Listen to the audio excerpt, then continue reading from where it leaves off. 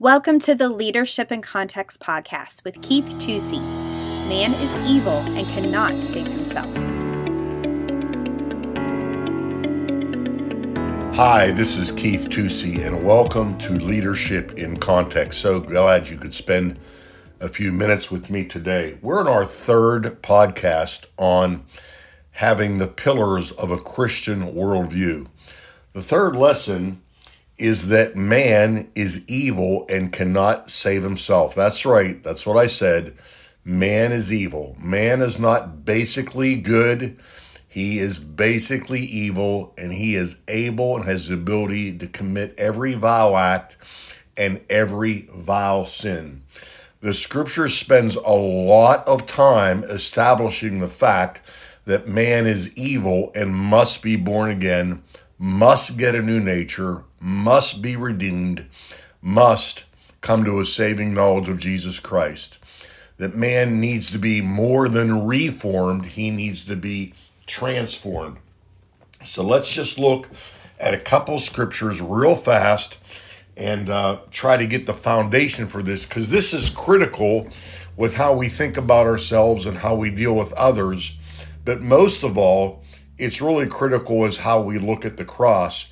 Do we look at the cross as a sympathetic gesture from God, or do we look at it as divine intervention to save us from our own sins? So in Romans, the 3rd chapter, and the 9th verse, it says, "What then? Are we better than they? Not at all. For we already charge that both Jews and Greeks are under sin. As it is written, there is none righteous, not even one. There is none who understands God. There is none who seeks for God. All have turned aside together. They have become useless. There is no one who does good, not even one." That's in relation to God's holy standards. And as you guess, if you just did a Bible study going through Romans just itself, that would give you some understanding. Verse 12 in chapter 5 says, "Therefore, just as through one man sin entered into the world," speaking of Adam, "and death through sin, so death spread to all men because all sinned." Okay, we're dead because we have a sin nature that is living in us that separates us from God. In that same chapter, the last verse says, "So that sin reigned in death, even so grace would reign through righteousness of eternal life through Jesus Christ our Lord." So there's a trading off. Actually, when we get saved, when we get born again, we change lords. We're no longer under the dominion of death, but now we're under the dominion of light. And it takes a translation, it takes a change of spiritual citizenship to get that right. The last verse in Romans 6 says this, "For the wages of sin is death, but the free gift of God is eternal life in Christ Jesus our Lord." So the bad news is that we have a death sentence. The good news is that Jesus has intervened and that there is no fee, and we have to understand that. Now, one of the confusions, I think, in the evangelical world, unfortunately, is not understanding the difference between sin, the nature of sin, and sins, the act of the flesh. So, in Romans 8:2, it says this, "For the law of the Spirit of life in Christ Jesus has set you free from the law of sin and death." In other words, we are now under the dictates of God, and we're not subject to sin. Not to sins here, but to sin. So if we walk in the Spirit, if we follow God, there is going to be a desire not to commit sins because our sin has been dealt with.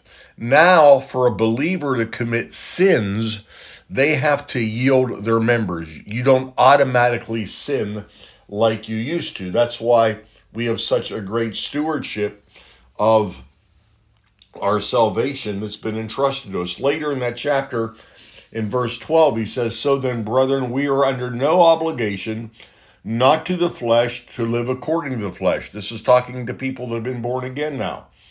"If you are living according to the flesh, you must die. But if by the Spirit you are putting to death the deeds of the body, you will live."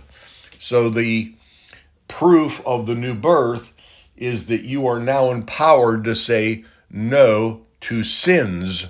No one can deliver themselves from sin because that's the nature we're born into. But we can walk free of sins. It's not sins that send us to hell, it's sin that send us to hell. And sins are the manifestation of sin. Sins are the fruit of the seed of sin that is in our nature. 2 Corinthians 5:21 is just so notable. It says, he who knew no sin became sin for us, that we might become the righteousness of God. So there was a divine exchange. Then over in 1 John 9, it says, if he is faithful and just, if we confess our sins, he's talking to believers, that he is faithful and just to forgive our sins, correct? And if any man says he's not sinned, he's a liar. So here it's talking about, sinless perfection. We've been saved from the sin nature, but our flesh sometimes still yields and commits sins, okay? Sins will take away your reward. Sins will put you in a place where God cannot bless you at time. But it's sin being dealt with that gives you access to God. Otherwise, if as a believer you committed a sin, then you would not have access to God. You would be separated. I think this is important to understand in this correlation. The first revelation of God in the Bible is that of Creator. The second is as Lord or Governor, where he institutes behavioral patterns and laws to relegate and regulate man's behavior and how we treat each other. He's governor. The good news about that is that God took responsibility for our sin. And then the third revelation is that of Savior. So I think what's happened with the lack of understanding of who God is, we jump to Savior with having no revelation of God as Creator and no revelation as God as Lord or Governor. That doesn't mean you can't be born again. It just means that God's revelation of who he is, how he reveals himself, is indeed progressive. So if you want to get to third base, the best way to get there is for first base and second base. But this is important to understand. There is a connection. And when you see people that don't understand sin and God dealing with sin, and they just look at Jesus as somebody who forgives their sins and helps their life to be better, then obviously we have a problem in really following God. Now, this really should give us a gut check on how we look at people. Do we look at people merely as broken and messed up? And this is evangelical language. Everybody's messed up. Everybody's jacked up. I know. I get it. Okay. But the truth is, everybody is born a predator. We have the vicious nature of sin in us. Okay. And while there are circumstances that have been induced in our life, some not of our own being, some we have created ourselves, they mess us up and they jack us up and they need to be dealt with. I'm not saying that's not true. It certainly is. But the truth is, until the nature of sin is dealt with, the sins that have been committed against us or the sins we've committed against ourselves are just going to be repetitious because we have no ability to control the sin. So what this does is it takes us out of the victim mentality, even though we indeed may have been victimized in our life, and it puts us in the receptive category where now we've received the grace of God and we are learning to walk in the Spirit as Romans 8 taught us, so that we are no longer subject to committing sins, okay? That we can have victory over sins, knowing, the scripture says in 1 John 1:9 there, that although we will not be perfect, we can be absolutely victorious and grow in that victory. So when we look at somebody and we think, oh my goodness, how could that person do that? Or we look at some of the viciousness of the world, every single sin that man has committed, any man is capable of committing if he yields his nature to sin, or does not have his sin nature changed, I should say. Then as believers, we walk out sanctification with the power of overcoming sins, plural, in our life. Now, the Bible says in Galatians 5, if we practice sin, if we're in the routine of doing sin, that eternal life is not in us.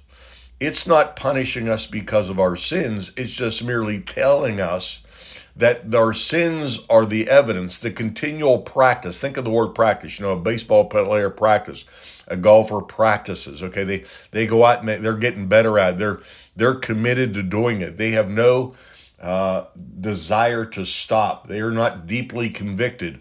What he's saying simply there is that that's the evidence that you haven't been born again. I remember getting a letter from a young lady who was encountered by the Lord in a great Holy Spirit service, and she had come from a very sad background of violence against her, and she made the statement, she said, "My life has so radically changed. The only problem I have now is that when I sin, I feel bad about it." She was asking me what to do about feeling bad. That's the evidence of being born again, when you feel bad about your sins. Okay? So the third pillar in a Christian worldview is understanding that man cannot save himself. You cannot save yourself. You cannot remodel a house that is destined to go to hell. Okay? And when you're dealing with people, it will give you authority to preach the gospel. You understand they must be born again. They just cannot change their behavior. There are people that can do that with willpower, certainly, but that doesn't change their nature. So the nature has got to be changed, but sins will be the fruit of having an unchanged nature. Well, I hope this stirred some thinking in you, and when you're reading the scripture, you'll look for sin, the nature, and sins, the outworking of the flesh. And you'll be able to understand how they fit in the context and what God is saying. So, hey, great to be with you. Share this podcast with somebody. There's somebody it could probably be a blessing to. Maybe somebody that's not sure if they're born again, or you're not sure they're born again, really needs to hear this so they can get born again. God bless you. Today, Keith continued his discussion on the pillars of the Christian worldview. The bad news: man is evil and cannot save himself. Therefore, man has a death sentence. The good news: Jesus intervened. Sins are the fruit of the seed of sin that is in our nature. The proof of our new birth is that we are empowered to say no to sins.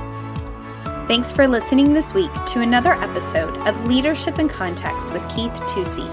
Join us next week as Keith continues to put leadership truths in the context of the local church. As always, subscribe, like, rate, and share our podcast. For show notes or to ask Keith a question, email podcast@nrpastors.com. If you would like more information, you can check out our website, find us on Facebook, or follow us on Instagram @nrpastors. See you next week.